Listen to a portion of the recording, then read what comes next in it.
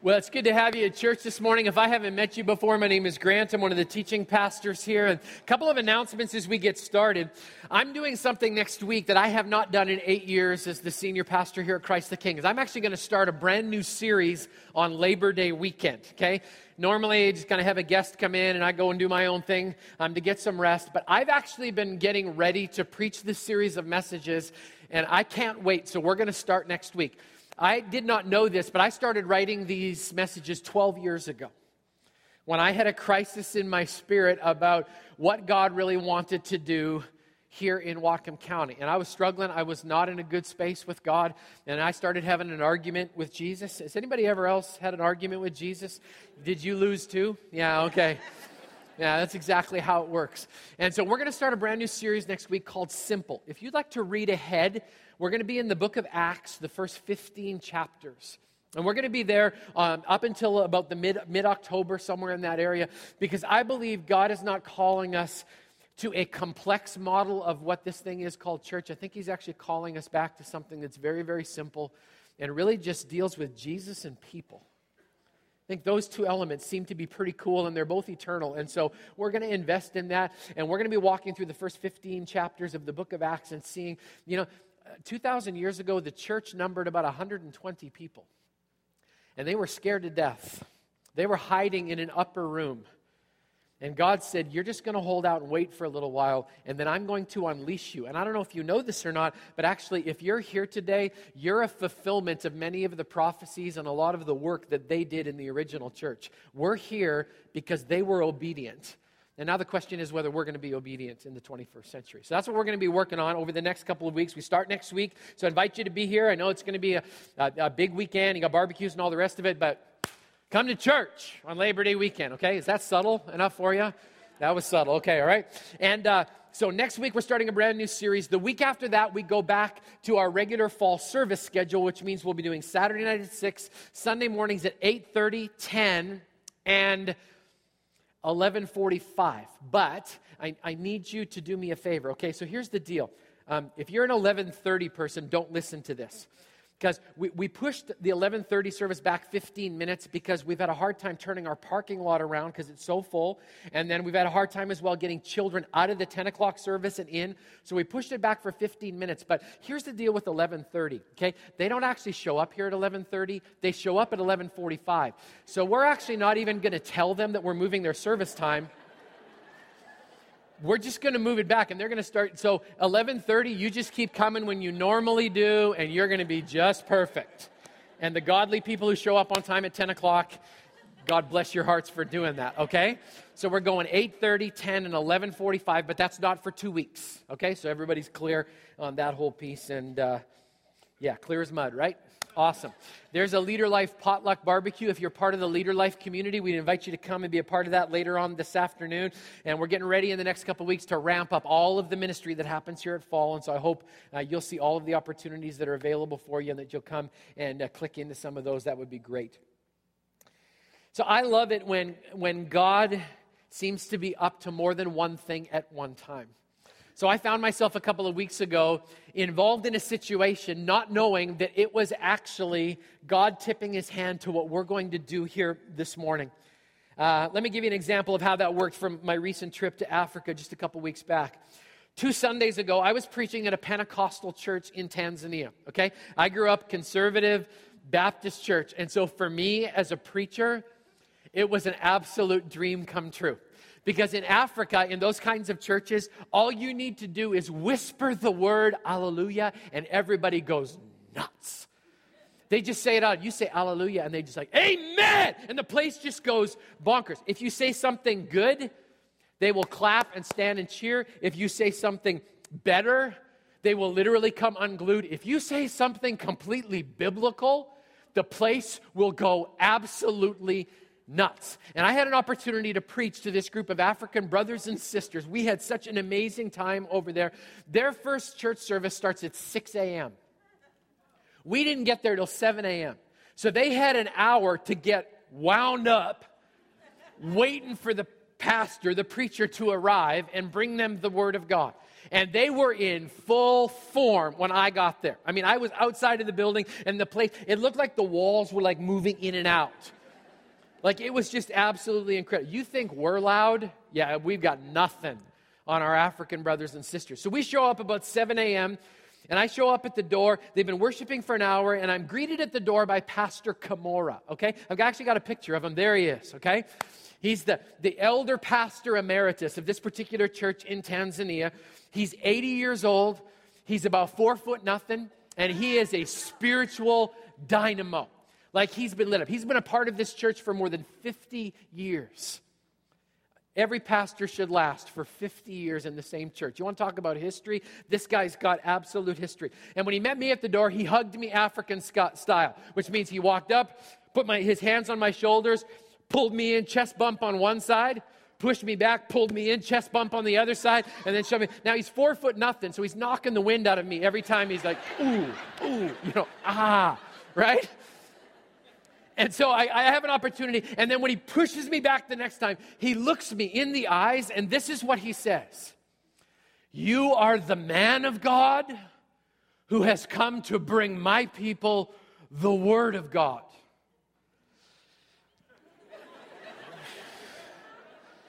Really? Are you sure about that? Because I am really freaked out right now by that introduction. And it actually says that in their program. The man of God will bring the Word of God. No pressure, right? And I am completely freaked out.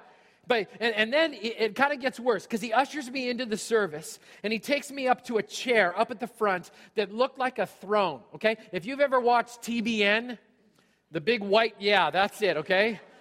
Scary stuff. And he sits me down, he plops down beside me, and he pats me on the leg, and his eyes are just sparkling. And he looks at me again, he goes, you will preach to my people. I'm a recovering Baptist kid from Manitoba. I mean, he was scaring me. So I preached my brains out for 3 services. And he sat in his chair with the largest Bible I have ever seen any human being carry. I think it was magnified by the fact that he's so small. This thing just looked, it's a big Bible, all right? And he sat there and he took notes through all 3 of the messages, and he had this just mildly amused look on his face. Like at any moment he would come up and take the microphone and just save me from myself, praying for divine intervention. In between the first 2 services, we went up to his office, and he didn't say a whole lot. He didn't tip his hand to the fact that his English is actually fantastic. But he asked me a question. His first question was this: how old are you? Kind of like asking, do you have a license to be doing this, Are you sure you qualify? When I told him how old I was, he just kind of laughed and shook his head. And then he began to tell me the stories of what it's like to pastor the same church for more than 50 years. He'd been with that church through famine and through more famine. He talked about moments when they had struggled literally to feed the very people who were inside of their church. At the end of our time together, he actually walked me outside and said, I'd like to show you our building project. So we walked behind this construction wall, and there was a half-finished foundation that was in the ground there. And I asked him, I said, Pastor Kamora, what are you doing? He goes, we're going to build an 11-story complex here that's going to house a feeding ministry and a children's ministry and an AIDS hospital. He went through this whole list of things. I said, how much is this going to cost? He said, it's going to cost $11 million US. The average Tanzanian makes about 120 US a year. That's faith. And I'll tell you what, if it's just simply based on the faith of the pastor of that church, I think they might actually pull it off. Because he just believes if God's in it, it's absolutely possible, and nothing is outside of the realm of possibility if Jesus is in the middle of it. So he walks me outside there, and I just realized that even though I'm standing beside a man who's significantly shorter than I am, that he's actually a giant, and I feel like a dwarf spiritually. I think to myself, I don't deserve to even carry this guy's Bible. I feel unworthy to be in his presence, much less preach in his church. After the last service, my friend John Mulcalloway said, we're going to go have lunch in the pastor's office. And we were actually late. If you were here last weekend, we showed you video. We were on our way to the baptism service where we baptized the Maasai chief. And then these Maasai men just started spontaneously accepting Christ and getting in the baptismal tank. If you didn't see it, it's on the website. It's a pretty amazing thing to watch. We were supposed to be there, and we were already late. And I'm just like, John, look, we don't have enough time to. He goes, no, you don't understand. If the pastor tells you you're going to lunch, you're going to lunch. I'm like, okay. So we go up to his office.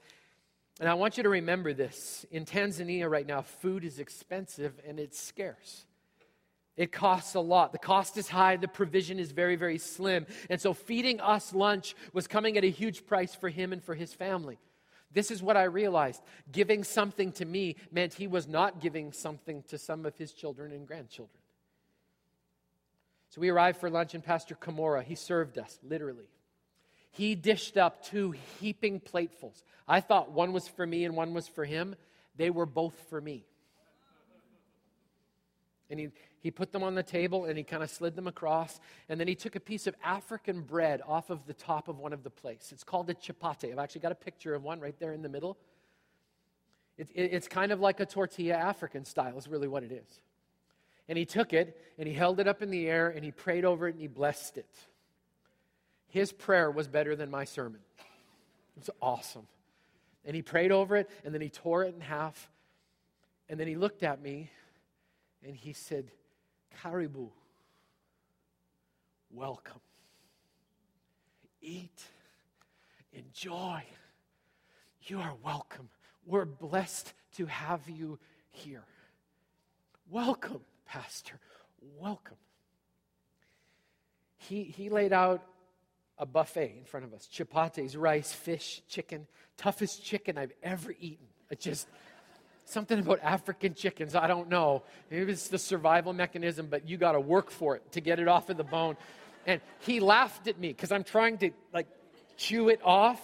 And he said this. He goes, African chickens are rough. I'm like, yeah, that's an understatement right there. Okay, like that. Beans, fried bananas, I mean, you just name it. It was all laid out. There was an unbelievable abundance. And all the way through the meal, he kept saying the same thing. Welcome. Enjoy. Bless you. Eat. I mean, I ate until I could not eat anymore. In that moment, God was really kind of tapping on my heart because I realized, it's hard to eat and enjoy when you feel unworthy. When you feel like you don't deserve what's being served, when the extravagance of the amount and the provision is just kind of over top of what you think is necessary. When you know somebody else desperately needs what you're being offered and you know that it's coming to you instead of going to them, that's just humbling. It's humbling.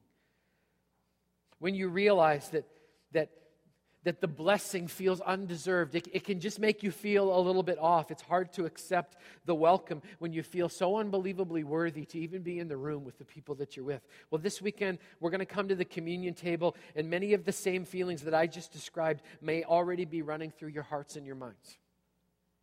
I already watched it happen this morning. Somebody came into the worship center, saw the communion tables, got a very embarrassed look on their face, and turned around and went right back out the front door.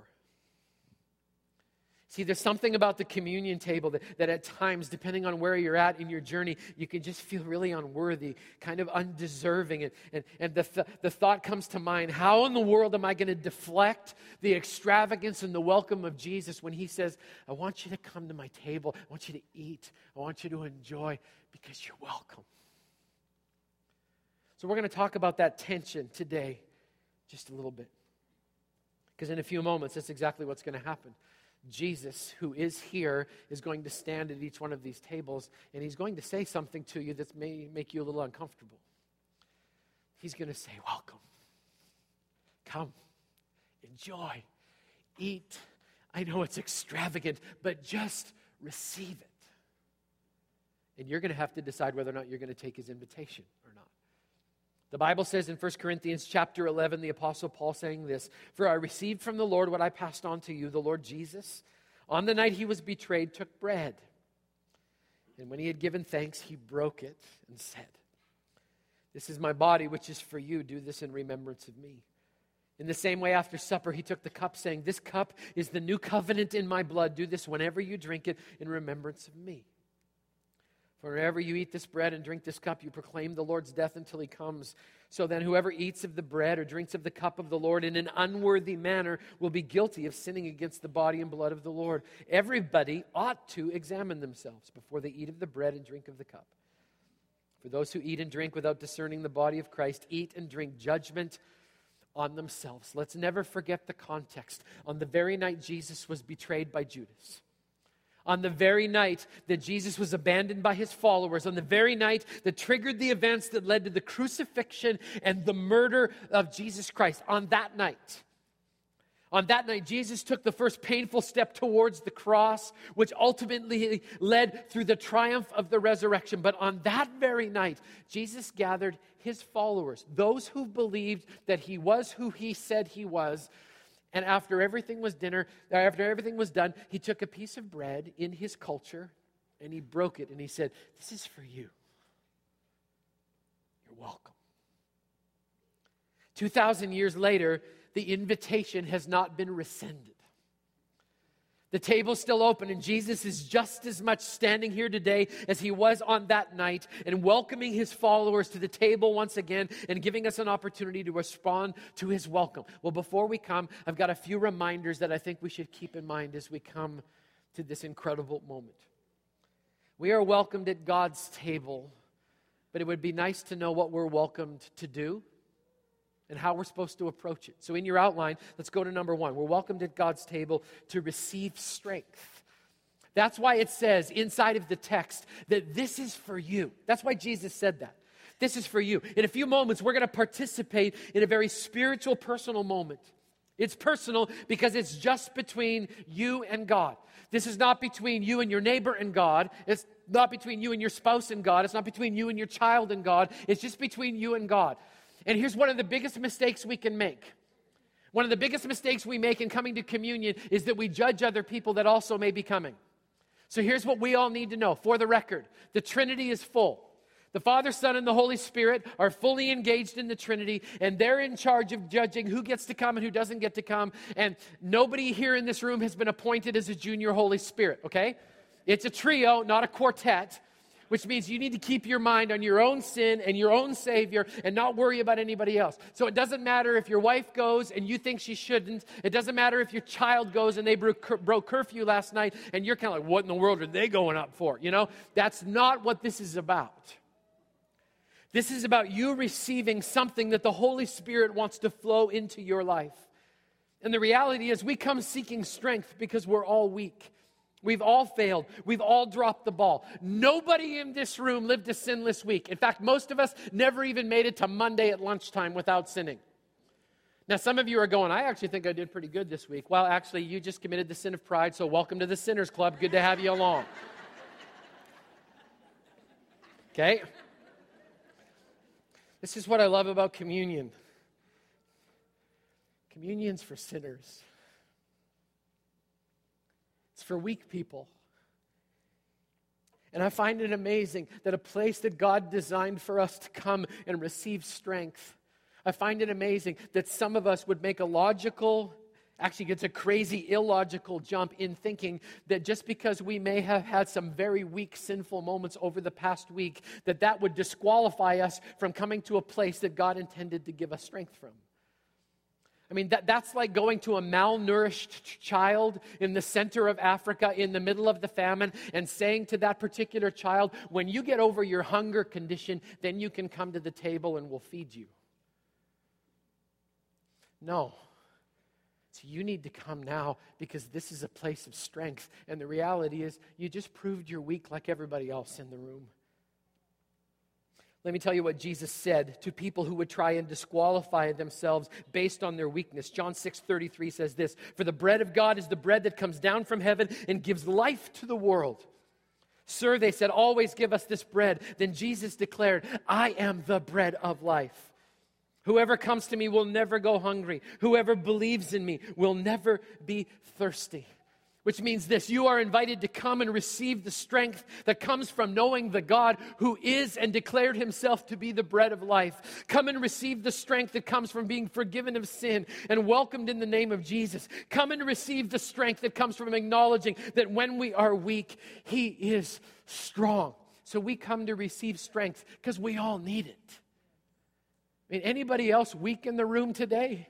Just me, maybe, right? Yeah. Secondly, we do come to remember.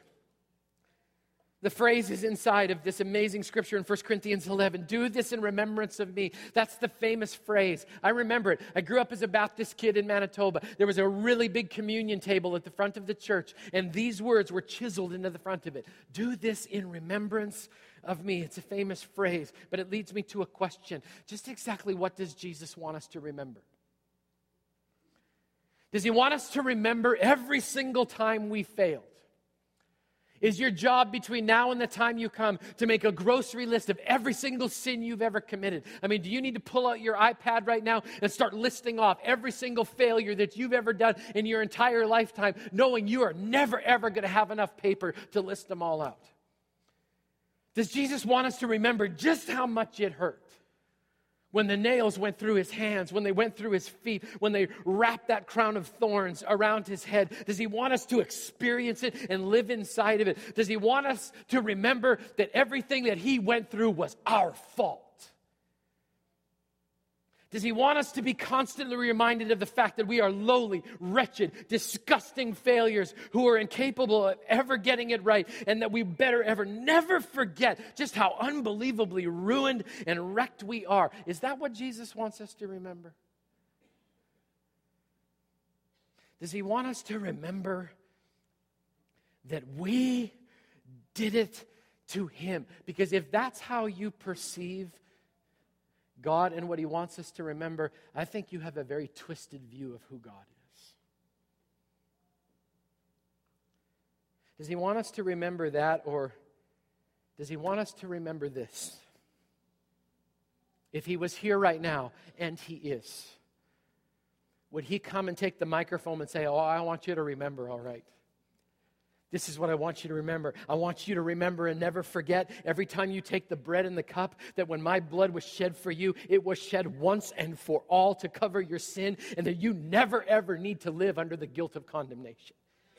I wonder if he would say, I want you to remember and never forget every time you take this bread and this cup that you can receive strength for your life from the abundance of power that comes from me living a sinless life. I wonder if he would say, I want you to remember you've been forgiven and that I will provide strength for every single day and every single challenge. I wonder if he would say, I want you to remember, all right, I want you to remember that I beat death once and for all so you could live eternally with me. I wonder if he would say, I want you to remember I paid the price for your sin willingly, and that it wasn't steel nails that held me to a cross, it was love. And if I had an opportunity to do it again, I would, because I love you that much. That's what I want you to remember, never forget. I wonder if he would say, I want you to remember there's strength for your soul and healing for your body, because I am Almighty God, your healer. I wonder if he would say, I want you to remember when the enemy comes against you, and he will, that I've already defeated him, and that through my broken body and spilled blood, he has no authority over you at all. I wonder if he would say, I want you to remember you're more than a conqueror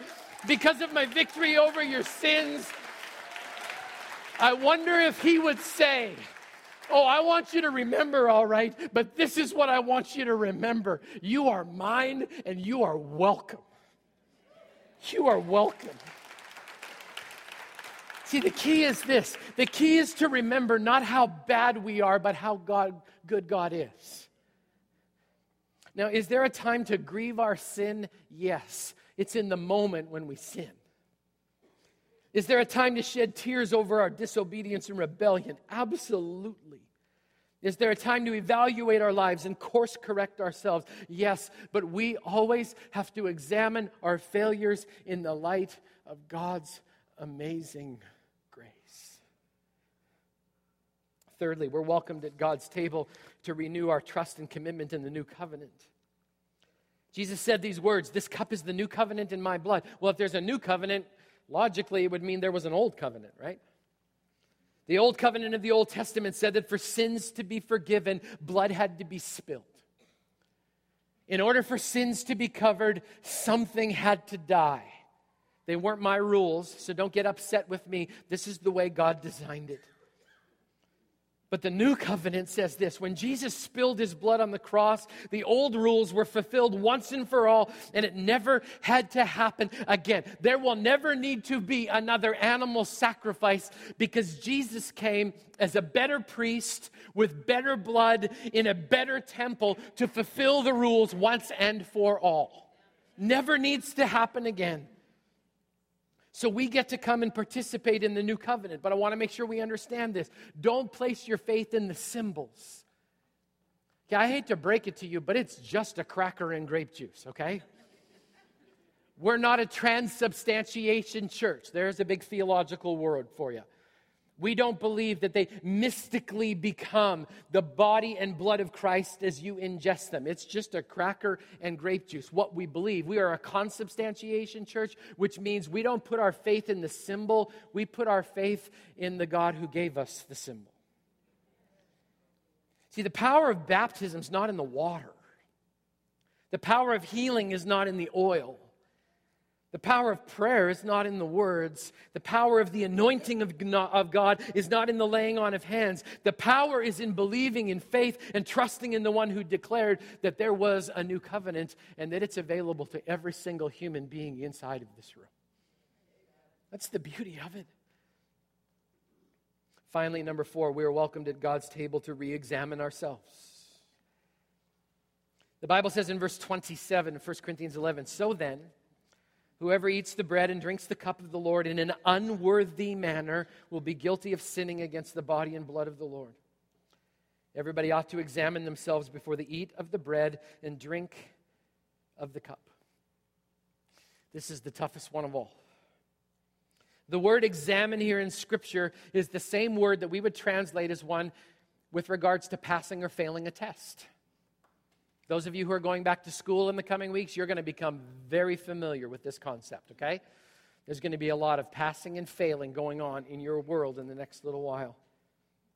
I was raised on the idea that the test of communion was whether or not I got to participate. Because in a very formal way, they would pass out the elements and everybody paid attention to who didn't take it. That's where we got that fourth member of the Trinity thing going on. It's none of your business who takes and who does not take. Let's leave that to God himself. I was judged, whether or not I was in or whether I was on the outside looking in. The Bible uses the word unworthy in the sentence right before the phrase that also uses the word examination. So I found myself always coming to communion the same way I felt in Kamora's office. I just don't deserve to be here. I'm simply not worthy. I don't belong in this holy moment. I just should leave and make this easier for everybody. Some of you are feeling that right now. I can actually see it in your body language. And it's because something in your past is screaming at you saying, you don't belong. You're an outsider. And not only does God know it, but so does everybody that's sitting around you. You need to run. You're a failure. Can I tell you where that comes from? Just so you know, that's not Jesus. See, Jesus and the Holy Spirit bring about conviction of our sin, and that's very, very important because we should be convicted when we sin. If you're hearing that kind of stuff, you need to run, you don't qualify, you shouldn't be here. That's condemnation, and that only comes from one source. That comes from the devil himself. And you should know this. As a son or a daughter of God, you have authority in your life to tell him to zip it and leave you alone. And that's exactly what you should be saying to him right now. For some reason, we just get all wrapped up in this one. So I want to put in black and white the answer to some of these questions so you can take it home. Here's my purpose in doing this. I want you to know the next time the devil reminds you of your past, you should remind him of his future. And it is not a good future because that battle has already been won. In fact, I'm going to do something in October and November. I'm finally giving into the pressure. I'm actually going to do a series in October and November on the end times called Getting Ready for the End of the World, okay? Because apparently if May 21st didn't get us, the Mayan calendar is supposed to and all this other stuff. And so, but here's the deal. I'm actually going to do a series on the end times, and we're not going to go to Daniel and we're not going to go to Revelation. In fact, the only person we're going to listen to as an authority on the end times is Jesus in Matthew 24 and 25, because he's the one that's sponsoring the comeback, so it would make sense that we would listen to him first, okay?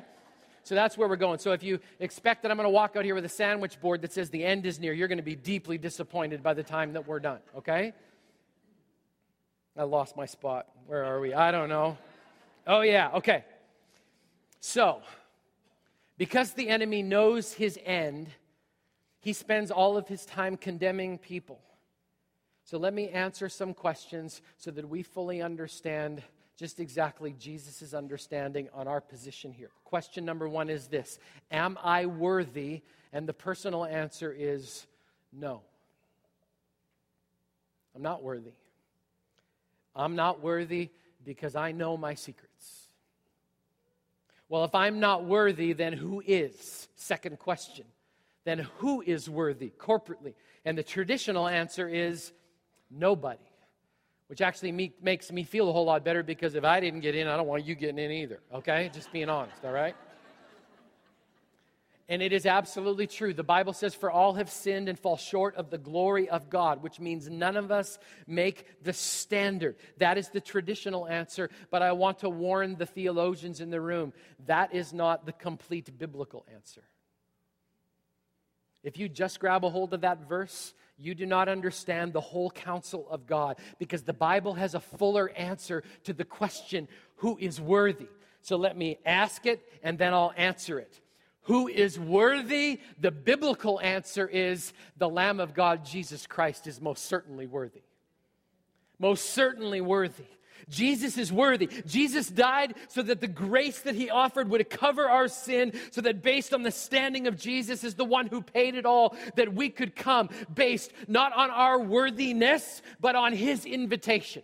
So here's the deal. I know it's 11 o'clock, and I know you're very comfortable, and it's a little warm in here, and the sunshine is calling you, but I'm going to give you a glorious opportunity to say the word amen in a very, very loud African way in just a couple of moments.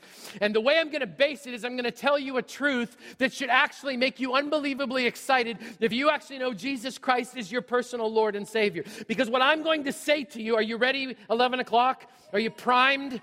Okay, now I want you to understand, you're not saying this for me to make the pastor feel good. You're saying amen because you know in your spirit that it's absolutely true. So here's the deal that we all need to understand. The reality of my situation is this: I am not worthy, but the one who invites me to come is most certainly worthy and deserving of all glory, honor, and praise, because worthy is the Lamb that was slain.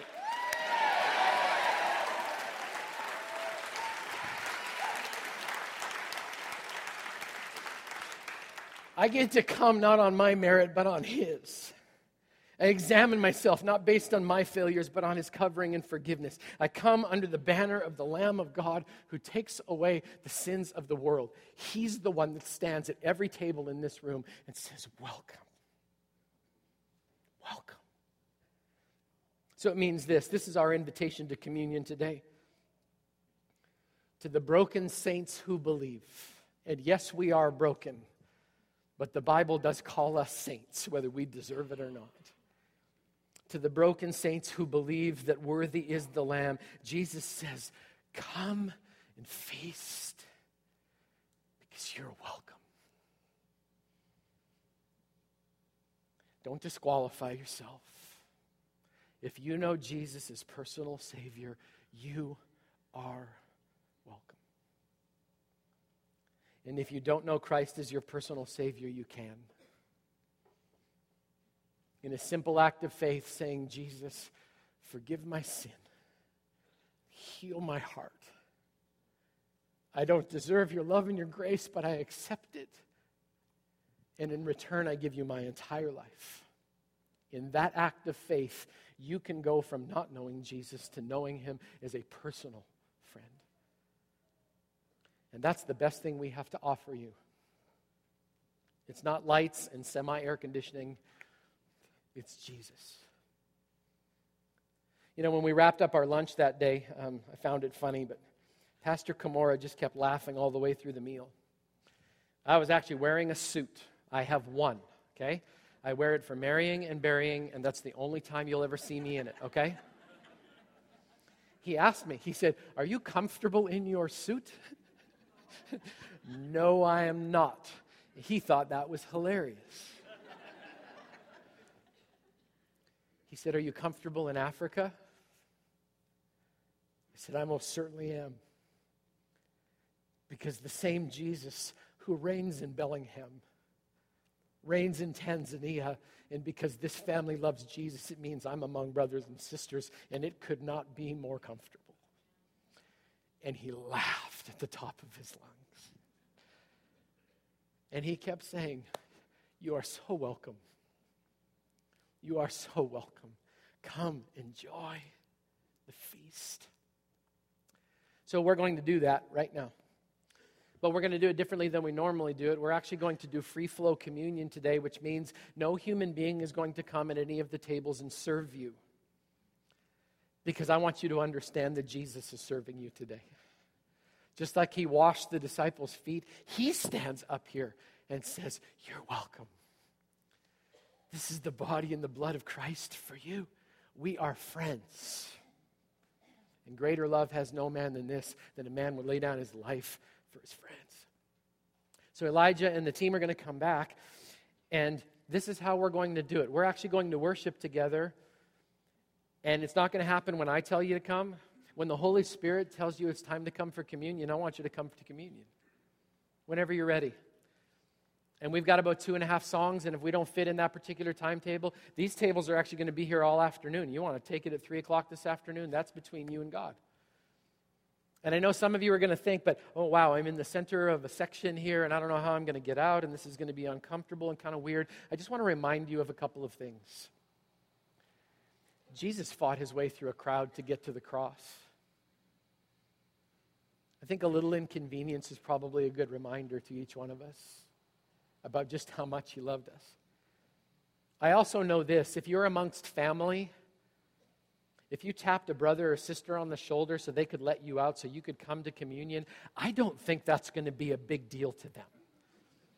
In fact, I would say if we're family, it would be, "You are welcome. I'll get out of your way. This is awesome." So here's what I need us to know as we come. There's no pressure to participate. If you know Christ as Savior, this is for you. If you don't know Christ as Savior, we'd love an opportunity to talk to you about that. In fact, last time we did communion, 3 15-year-old kids sat right where Lolly was sitting. Tyler, Mateo, and Brian. And I noticed when we did communion, they just stood respectfully and let everybody go on by. I talked to them afterwards. I said, "I want to thank you, young men, for being respectful of what it is that we were doing." And they said, "We don't know Jesus yet." And I said, "My hope and prayer is that someday you will, because we want you to come and be welcome and enjoy." You pray for them. You pray for them. They were here earlier this morning. So this is going to be free flow, and it's going to be gloriously messy, and there's no order. And those of you who are highly organized, this is going to drive you crazy. Good. Out of your comfort zone. It's awesome. And so we're just going to go into a time of worship. If you are here, our church has a lot of folks that are in recovery, and I want you to know something. If you're in active recovery, the communion table is safe. We use grape juice on purpose here because we would never do anything to trip up our brothers and sisters who are working towards God's life of sobriety for them. So you're safe as can be, okay? And I'm going to invite you to come. If you want to take it back to your seat, great. If you want to take it right here, great. If you want to take it home in your car and think about it, great. This is really your time. And I just want to remind you again, this is between you and God, nobody else. The first song you're not going to recognize. Be a glorious opportunity for you to examine and think or come if the Lord prompts you. But Elijah's going to sing over us. And then we'll sing together in worship. You've got about 2.5 songs or so. But you come when God tells you to come. We've got lots of time. But please know this. If you know Jesus, you're welcome. If you don't know Jesus, you can. Cry out to him. Ask him to forgive you. He will. That's why he did this. This is for you. So whenever God prompts you, now it's your turn to preach. God bless you, church. As you come to his table, you're welcome.